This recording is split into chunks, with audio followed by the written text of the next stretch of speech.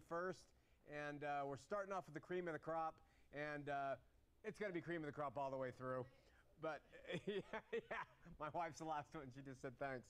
A couple quick things. Facebook, Heart of the Matter is now on Facebook. You can pick it up at Heart of the Matters with an S. Heart of the Matters. So type that in and you will discover us. Ask us to be your friend, and Wendy will decide if you will be or not.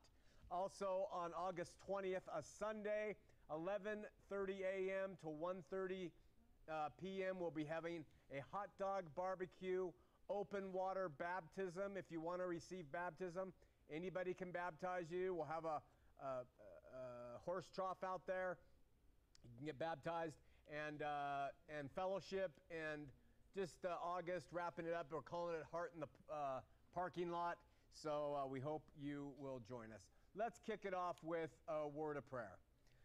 Lord, we love you and are so grateful to be involved in ministry together, and we're all involved in ministry one way or another. People who are watching, people in the audience, people who are supporting the show through their volunteerism tonight, and directors and operators and internet people, and Warren and I, as we talk, we just love you, and we want to serve you, and we want to reach people.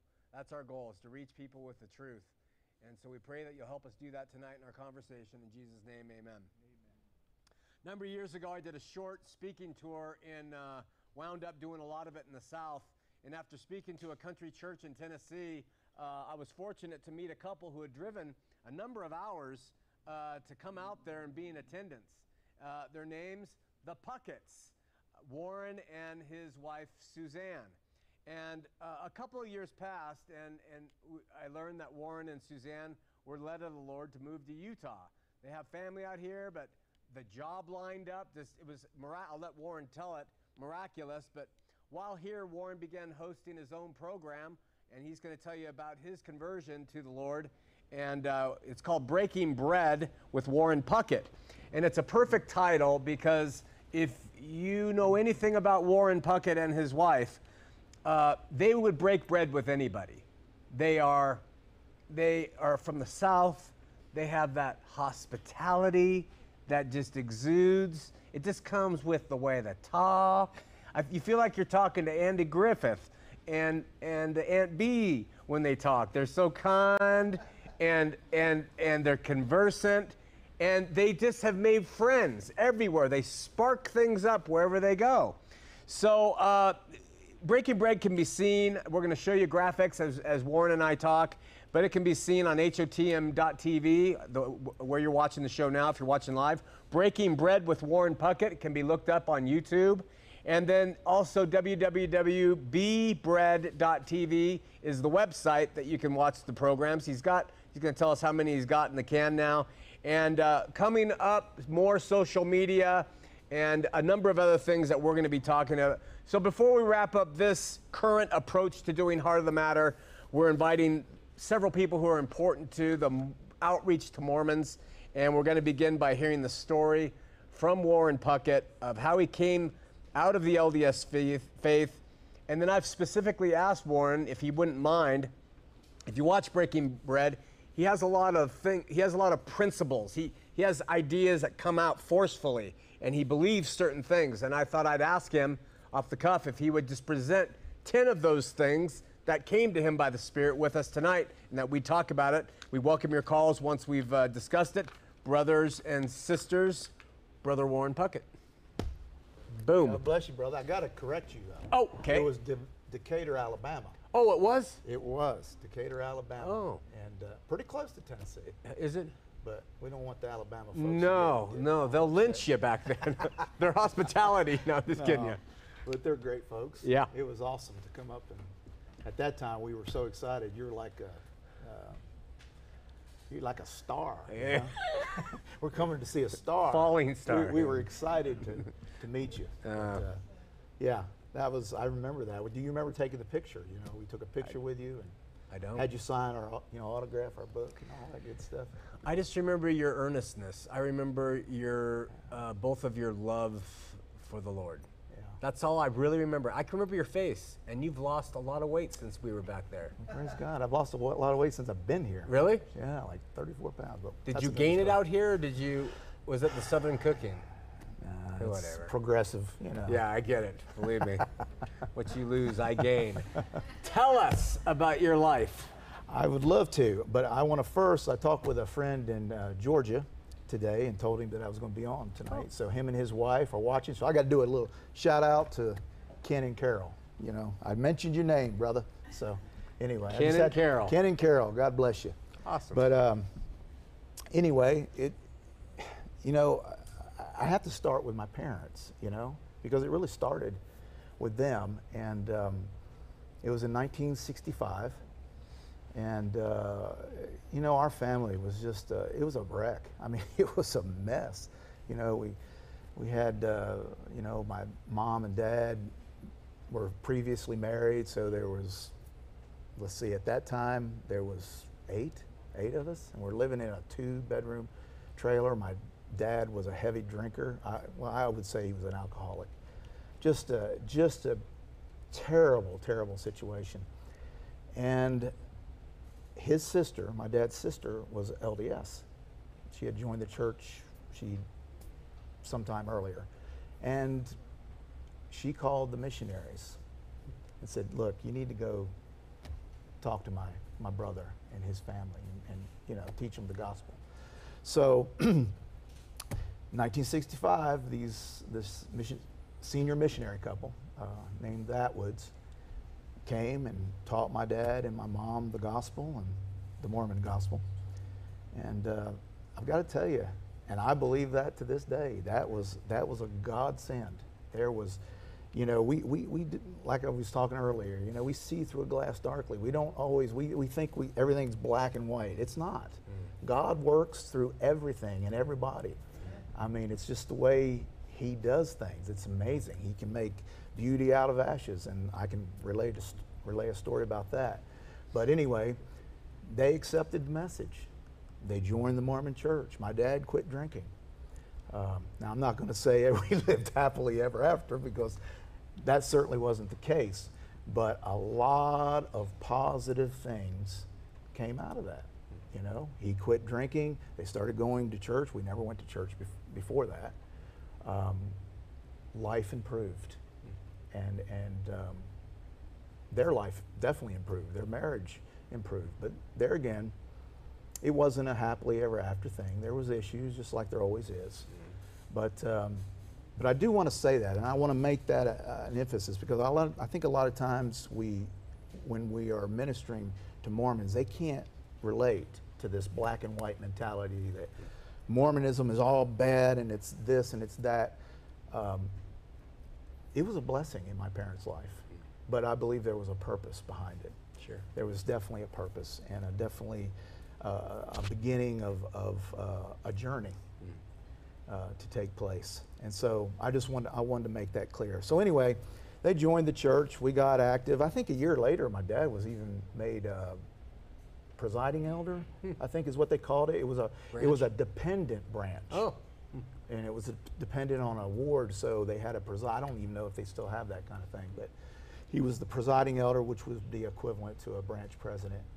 And you know, I went to primary, did all the normal things, you know, that a Mormon does as a child.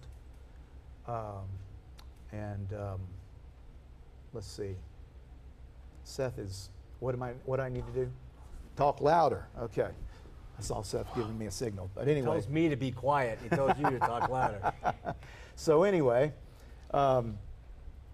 we just did the same things, raised up in the church, you know, and like so many, we did the Mormon thing, you know, and I can look back and I can see a lot of good things, and you know, and some bad things, and just kind of progressed that way. So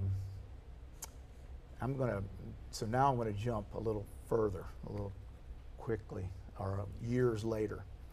So Sue and she was married to her first husband. I hadn't been married yet.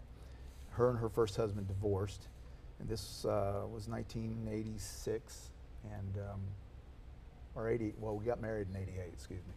And so, 86. Got married in 86. My goodness, she's going to slap me upside the head for that one. That's Southern hospitality I was talking about. Yeah. Wow. Sorry about that. 86, we got married. And we raised our kids, you know, in the church. But there was always something with me that just wasn't quite right. Just, I felt continuously like I was and I use this analogy, a square peg trying to fit in this round hole. And of course, I internalized it because I didn't measure up. I never felt like I was good enough. I never felt like I'm not as good as Bishop so-and-so or President so-and-so or this person or that person. Always comparing myself with someone else. And, and now looking back, I wasn't good enough. But neither are they. Right. They just covered up better, or don't internalize it, or whatever. Their personality makeup is such that, you know, they deal with it, or they actually, some people I believe thrive with that kind of pressure. I didn't, and I took it personally, and for me, Mormonism didn't bless my life in that aspect. It diminished me. Man, it put me in a place of hopelessness. It really did. And I just dealt with it because I thought it was me. I thought, well, the church is true. These things are true that I've been taught, you know, most of my life are true. And so it's me. You know, I've got the problem. It's not the church. And then as years gone by, we had our oldest son serve a mission. Our oldest daughter went to BYU, Idaho. Our youngest daughter went to BYU and graduated from BYU, just doing the Mormon thing.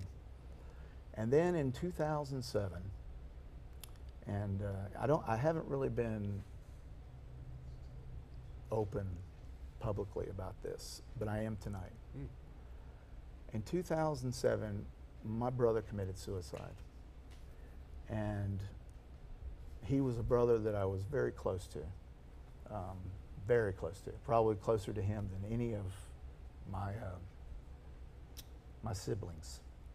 We talked a lot, all the time. And we knew there was trouble.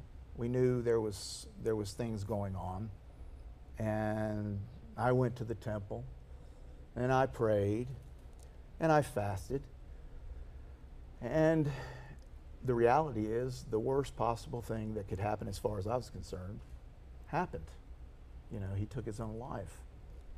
And Sean, that broke me. I'd never been, you know, I lost my father to cancer when I was 21. You know, and it was hard, but this was different. This was something that just devastated me. I mean, literally put me in a place where I questioned everything. I questioned God. Of course I questioned Mormonism right off the bat. And I took about a 6-month research, because at this point, I don't care. I don't care. I'm not hiding from anything anymore. I'm not, other than my wife, which, you know, I did this behind her back because I didn't want to be honest with you, I didn't want to catch the heat. And I didn't want to, you know. So I call it deceit. It was deceitful. I did all this research behind her back and realized and found out, not in a spiritual sense, but in a secular sense, this church is not what it claims to be. There's too many historical discrepancies. There's too much that's going on here that's just not right. So now, I've lost my brother. I've lost my faith, because really, and I liked how Bishop Earl last week talked about how your faith is really in the church. Yeah. I mean, they'll say, you know, it's Jesus, but it's really in the church. Your whole life has evolved around Mormonism, you know, fulfilling callings, you know, doing what they expect you to do. So your faith is really in that. I mean, and I know they'll deny that or question or, you know, challenge that, but I really believe that's the truth. And so I've lost my faith. And then my wife finds out. We finally, I was going to church one Sunday, and I can't even remember what was said, but I said something, and she looked over at me. She goes, "Well, you sound like you don't believe in the church anymore." And I don't. And that opened up a whole, I don't know how to describe it. That opened up a whole new hellhole, because that just devastated her, you know, because you know, she had a testimony of the gospel, Mormonism. She had a testimony of her celestial marriage to me, her celestial family. I mean, that was her thing. And here I am, you know, destroying that in her mind, Sure. you know, I don't believe it. I don't believe it anymore. And I just want to say something real quick, you know, and just kind of divert a little bit. These people that attack you in this ministry, I just want to tell you, you should be ashamed of yourself. This ministry, I'm going to try not to get emotional, but this ministry has reached thousands of people. It reached me, and it kept me at least considering Jesus. Sean's ministry has reached thousands of people for Christ. And instead of stabbing this man in the back, if you don't agree with him, fine, you don't agree with him. But to try to destroy this ministry, destroy him personally, that's not Christian, friends. And that's not Christian actions on your part. And you really should reconsider that. I just had to say that. Thanks, my brother. Your ministry kept me afloat. It kept me because I'd see this wild man, you know, dressed crazy and saying, "That's right. That's exactly it. That's the truth." And then stay with Jesus. Stay with Jesus. He's the truth. Don't let go of Jesus. And that kept me. And I couldn't wait to watch Heart of the Matter every week. You know, it's like it was my anchor. I know Jesus is that, but it was at that point what I was holding on to, you know, for dear life, just to hold on to something I wanted to believe. I want to believe in God. I want to know the truth. And so, Heart of the Matter, I just, to be a part of this ministry in any form or fashion, I don't know what the right word is. I can only say I'm honored. I consider it a privilege to be a part of anything that has to do. And I don't, I love my name attached to it. It's a beautiful thing. And this ministry is a beautiful thing. So I'll just leave that at where it's at. But so anyway, I had a dear friend, a Pentecostal friend, who knew and that I worked with, and he knew that things were going bad. My marriage is about to, Sue's going to leave me. I mean, because of not believing in Mormonism, you know. And he would keep inviting me to church. And yeah, okay, maybe. Well, I guess it was just one night, and I believe God was in it. I absolutely believe it. I know he was. I said, "Yeah, I'll go with you." And it was an evangelist visiting. I wasn't expecting anything. Matter of fact, you know, I made fun of these people. I really did. I'd make fun of the tongue speaking and their, you know, mode of worship, everything. I just, you know, so much better than that, you know. You know, that's just not the right way. It's improper, you know. But I went. And really what I was just looking for was somebody to tell me, it's going to be okay. It's going to be okay. Just give me some love, you know. Just give me a little love, because that's all I really wanted. And didn't expect anything other than that. And when I walked in the door, the first person that came to me was the pastor's wife, and she just gave me the biggest hug, and just, we are so glad you are here. We've heard about your situation. You know, she didn't hold back. She wasn't trying to cover it up. And we are praying. We are believing for you, Warren. We're believing for your family. And we're just so glad you're here. You know, and just a lot of people just came up and just, so that, you know, that kind of softened me up a little bit. But I still wasn't expecting anything. And I got to be honest with you, Sean, I can't tell you really what Bob Gully, that was the evangelist at the time, visiting, I can't really tell you exactly what he was talked about other than Jesus. But towards the end of the service, I don't know how to explain it. Something happened.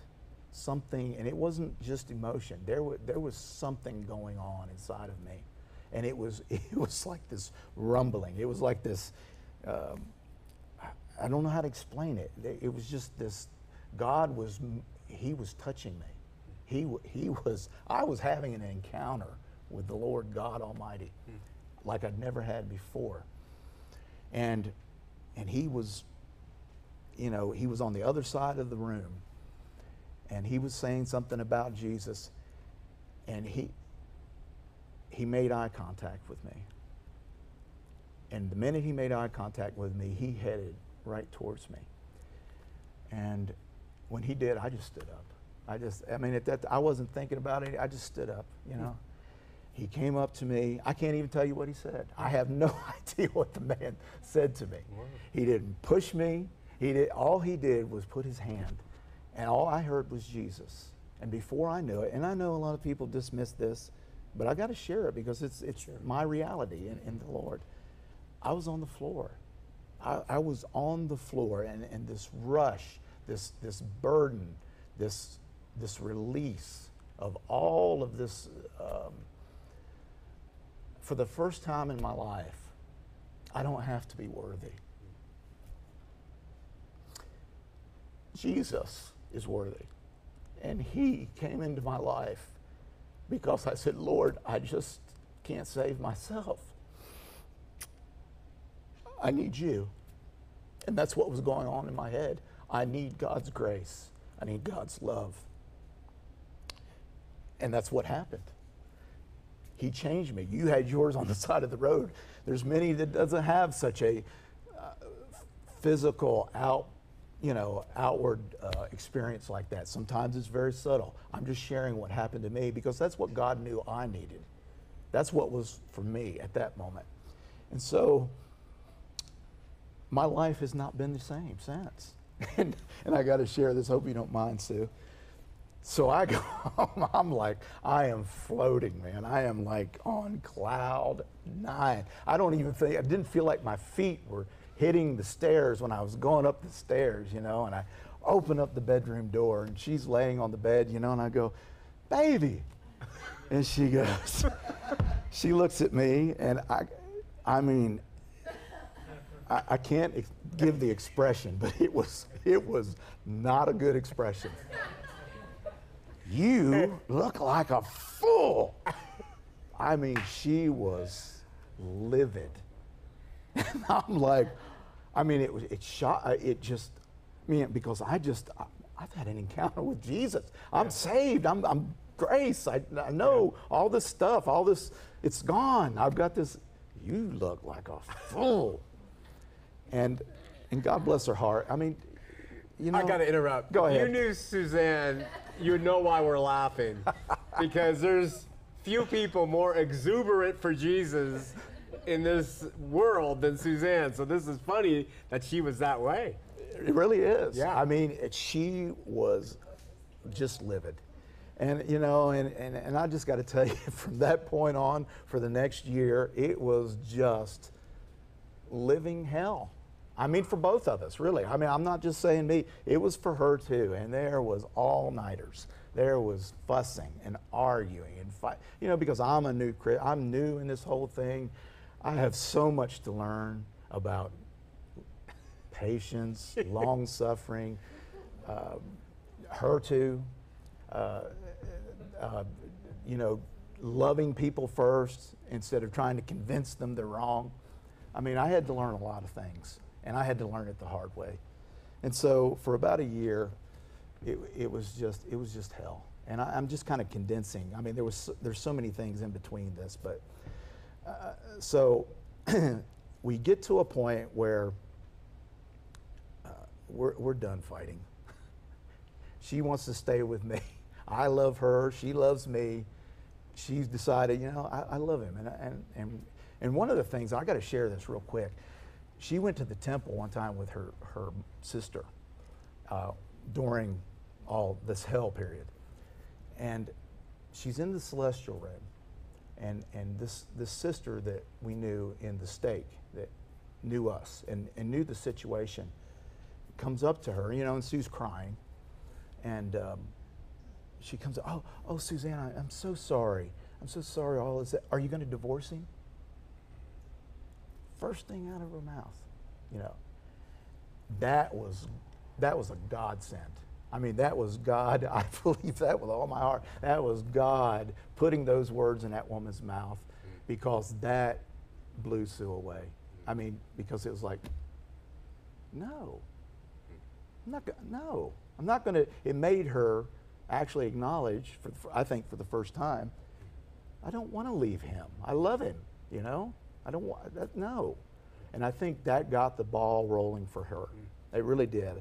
And so we made a decision, and it was mutual. We weren't going to go. I was not going to go to any church. You know, I had my born again experience. I had my encounter with the Lord, and she decided she's not going to go. We're just going to mend. We're going to focus on our relationship, and try to mend whatever bridges we've torn down, or, you know, whatever's broken. We're going to try to mend it. And so we spent, that was in about 2009. I'm going to interrupt quickly. Okay. I'm going to put you on the spot. Will you be our guest next week to tell the wife's side of all this and what you were feeling like? Sure. So you can tell us about his devil faces. All right. There was plenty. So she's got plenty to tell. All right, carry on. Okay, so for 3.5 years, 4 years, from 2008 to 2012, we didn't go to church. We didn't do anything. And so it was an Easter Sunday in 2012.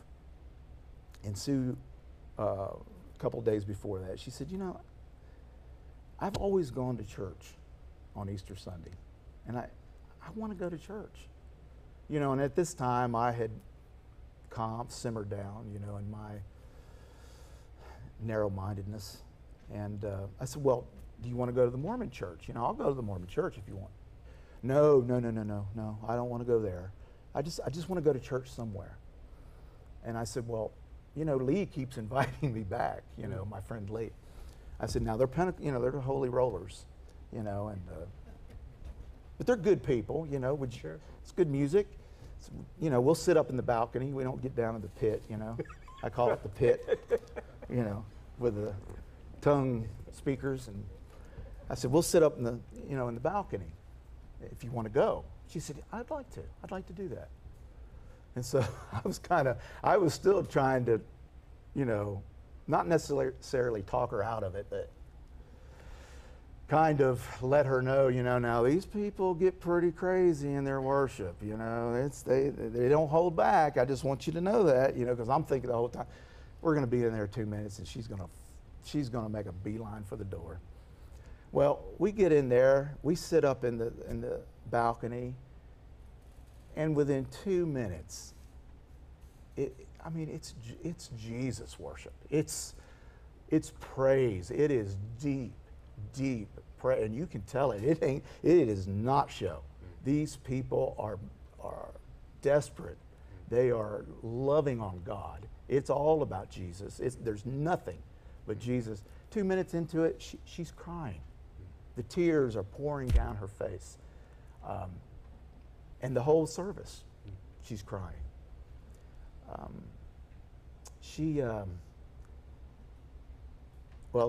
So we leave the service, you know, our my friend Lee's wife came up and sat next to us, and you know, we said our goodbyes, and we get in the car, and I said, "What'd you think?" You know, she said, "It was beautiful."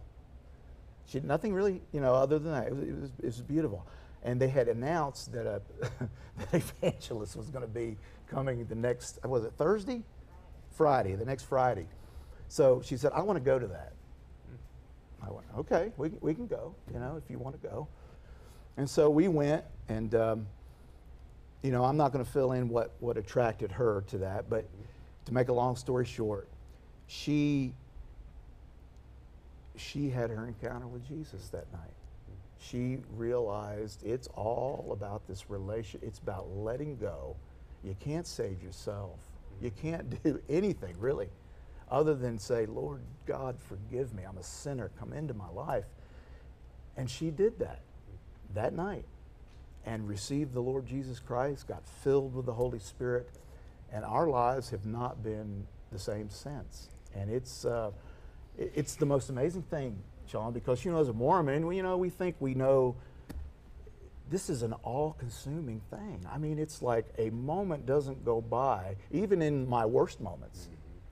Jesus is still in the back. He's there in my mind. My life is about Jesus. Her life is about Jesus, even in our bad moments, which we have. You know, we're in the flesh, but it's this relationship, and it's this love. I don't know how to explain it, and not feeling like it's just going through the motions.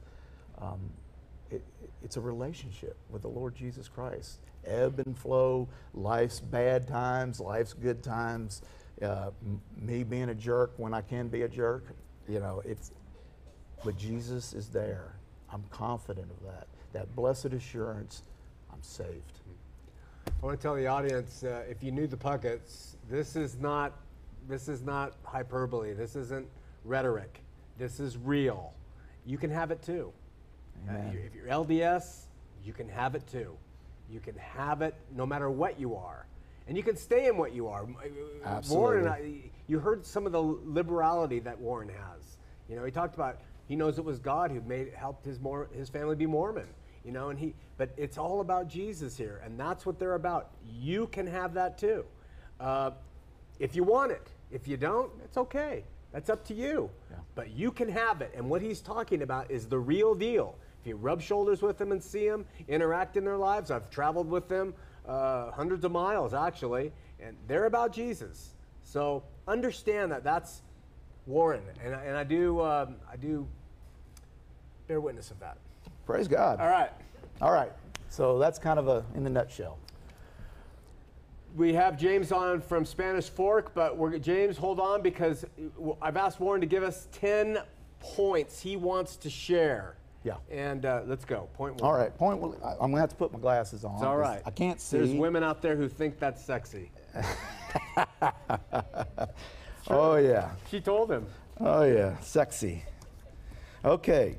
These are just 10 principles that I just come up, you know, not necessarily in any order. There's probably 10 more that probably are just as important to me. I just didn't think of them at the time.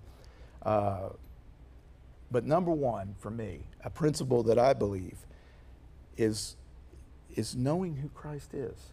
I mean, really, is understanding who he is. That yes, he is the Son of God. He was the only begotten in the flesh. That he was the Savior and Redeemer of mankind. That he was the Word made flesh, which means he was God in the flesh. Amen. And I think as a Mormon, sometimes that is a conflicting concept. Jesus is God. He is. Absolutely. And I think that's a vital, I think sometimes Christians in general get confused. Well, it's the Heavenly Father. Yeah, absolutely. Jesus is God. You can trust that. I believe that. And I just want to share a few verses that kind of, you know, I don't want to say buttress my argument, but I'll just share the verses. Okay. John 1:1, we all know it. In the beginning was the Word, and the Word was God, and the Word was with God, and the Word was God. John 1:14, and the Word was made flesh and dwelt among us, and we beheld his glory, and the glory as of the only begotten of the Father, full of grace and truth. John 10:30 tells us, I and my Father are one.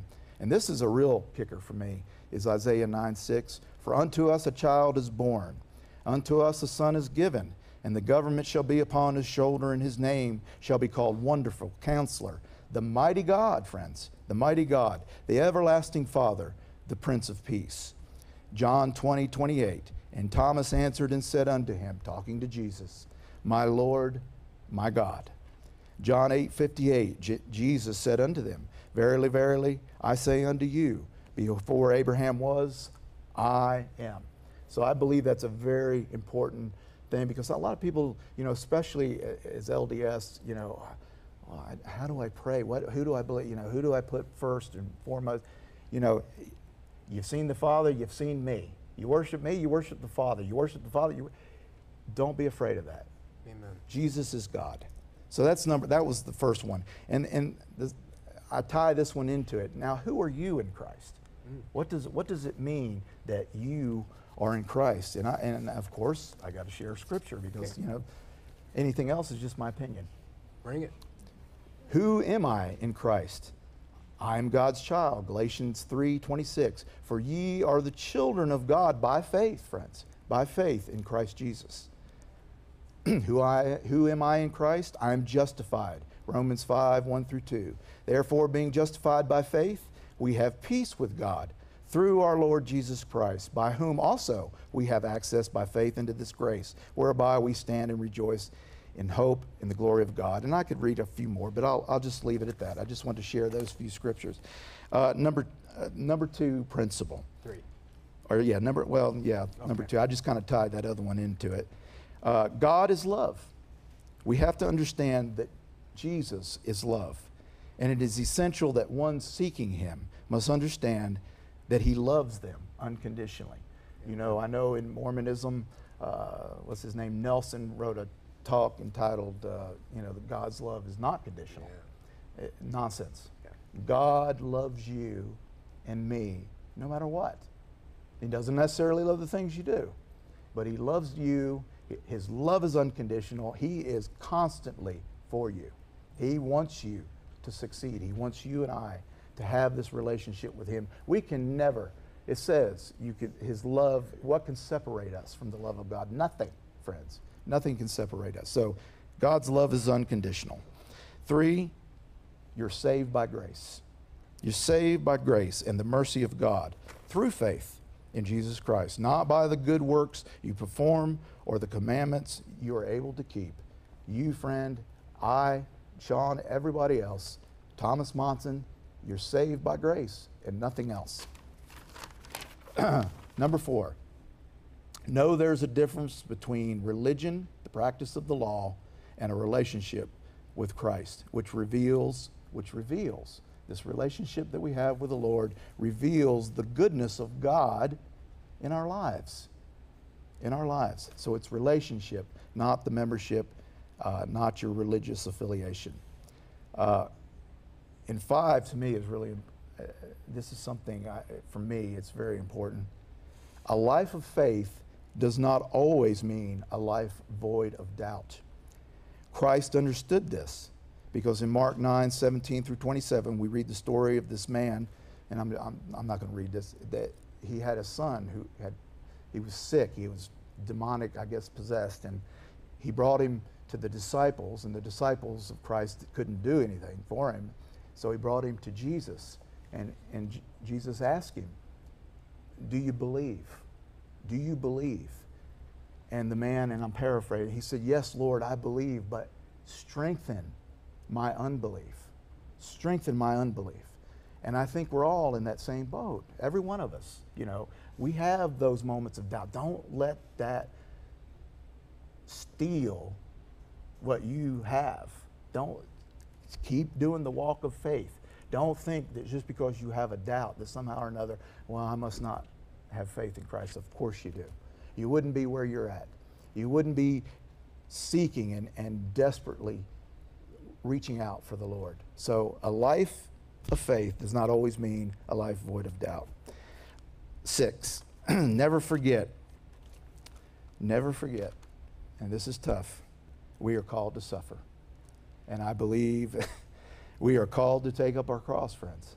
It's biblical, it's scriptural. And these prosperity messages that we hear a lot of, messages that I heard in Mormonism of all blessings are predicated upon obedience, seem to miss that mark. So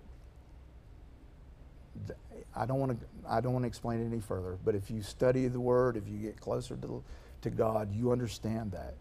And we understand there's things involved in that suffering worketh patience. We're called to suffer, friends.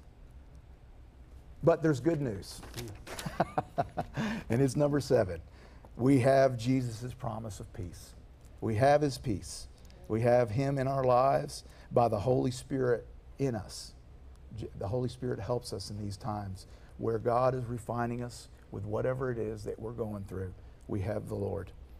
And then number 8, as a Christian, you are no longer under the law. That's, got to say it, you know. You're no longer under the law. Doesn't mean the law is not good. It just means you are not under it.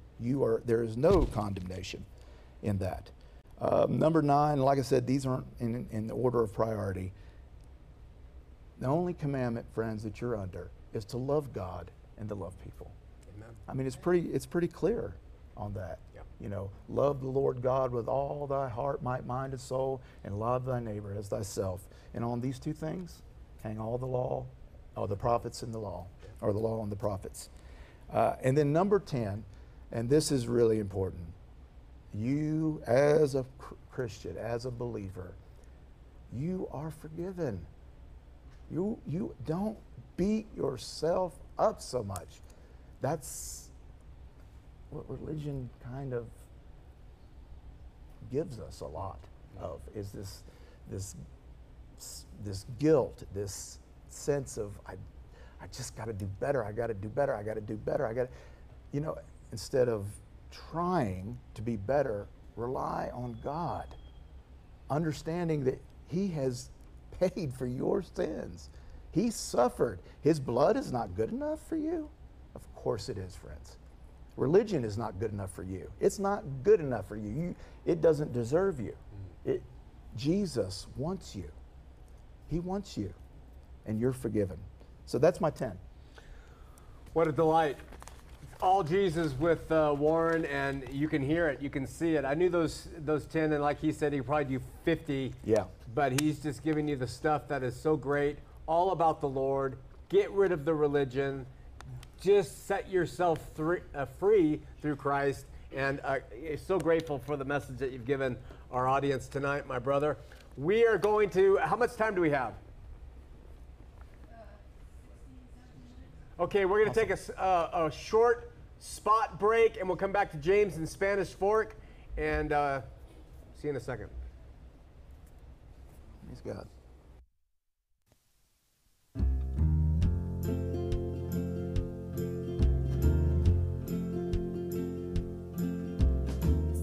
Jesus was born, and his birth was celebrated.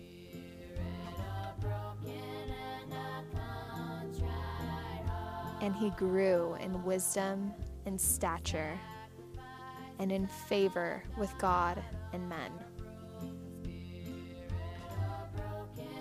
And then his time had come. Revival, miracles, praise from the masses. But soon, those same masses turned and walked no more with him. And Jesus, in truth, suffered alone.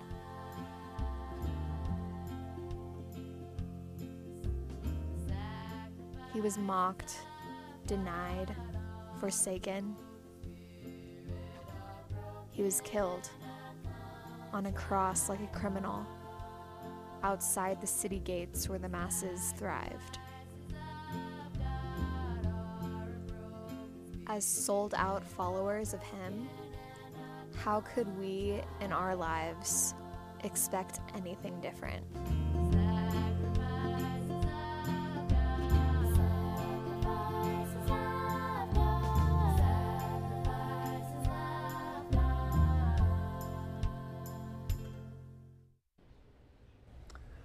Thanks, Cassidy. We're going to go to James in Spanish Fork. James, you're on Heart of the Matter with Warren Puckett and Sean. Hi, Sean. Hi. Hi, I had a couple of questions or so I wanted to ask you. Yes. So, it's in 1 Peter 3:21, and I was wondering, why does it say that, let's see, it says, even baptism also now, does also now save us, not putting away the filth of the flesh, but the answer of the conscience toward God, by the resurrection of Christ Jesus. So I thought it was faith and the finished work of Christ that saves us. So why does this verse say baptism? I'm just confused. Okay, so the way to understand that is what Peter is saying is, I'm going to paraphrase for Peter and then I'll prove it. He's saying, listen, even baptism, which is the sign that we have had faith in Christ and been saved, does now save us. Because after that, he gives a parenthetical reference. And in that parenthetical reference, what does he say, James? In 22? No. Right after he says, where baptism does now save us, there's a parenthesis there. And what does he say in those parentheses? Not putting away the filth of the flesh. Okay, stop. The answer of a good conscience toward God. Yeah. What he says there is, listen, baptism does now save us. Oh, don't get it wrong. Baptism doesn't put away the filth of our flesh. Baptism is just showing that we have a good conscience towards God. Do you get it?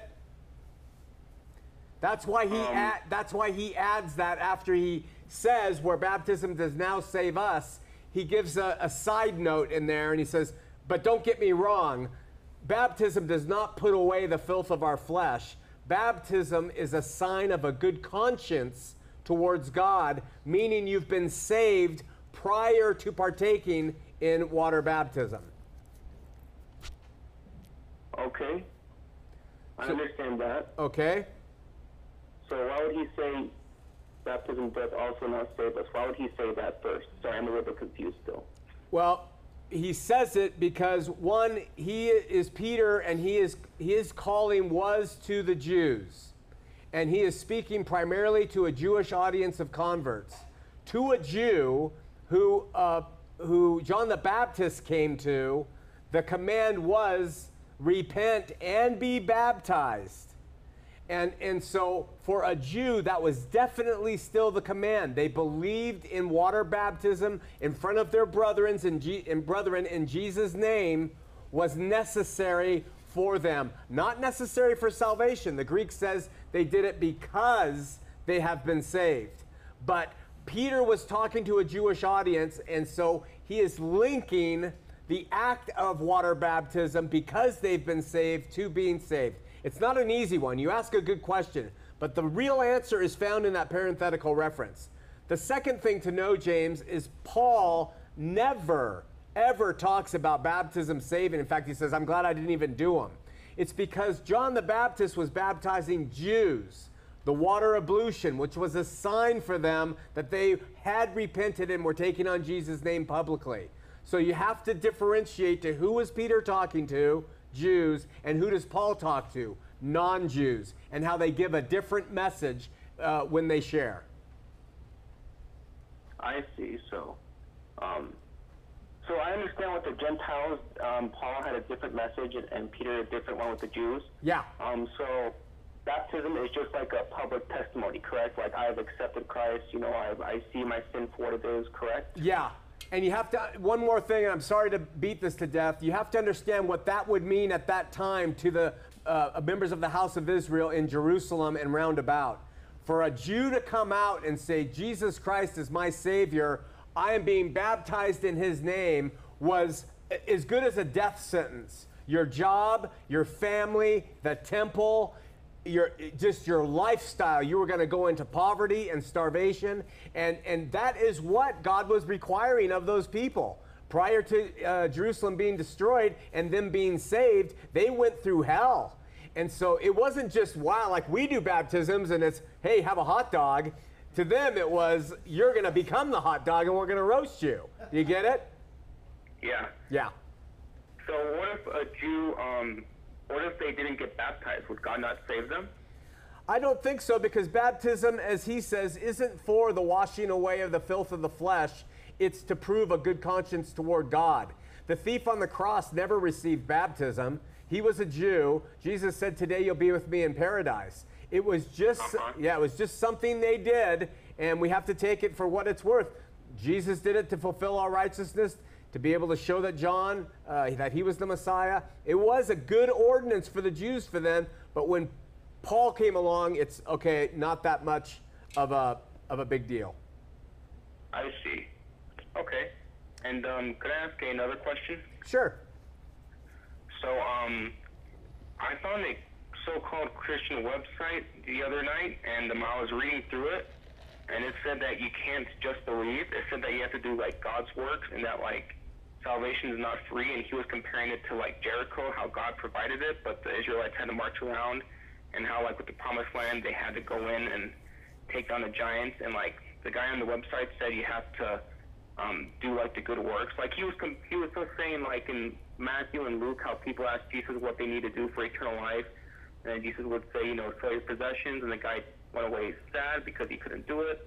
Yeah. And another guy said that you have to love the Lord with all your heart, mind, and soul, and Jesus said that he does well to do that. And I don't remember the exact verses, but he was saying to do those things. Yeah. So now I'm confused why Jesus says that you have to keep the law in those verses, and then later on Paul says we're justified by faith. So I'm wondering why this guy would say that salvation is not a free gift, and why Jesus said those things in Matthew and Luke. Okay.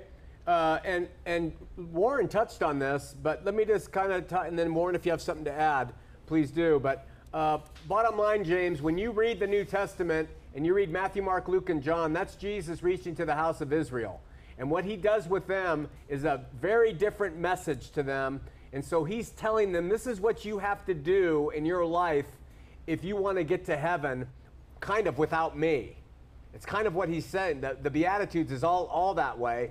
And that's why his apostles said, how can anyone do it?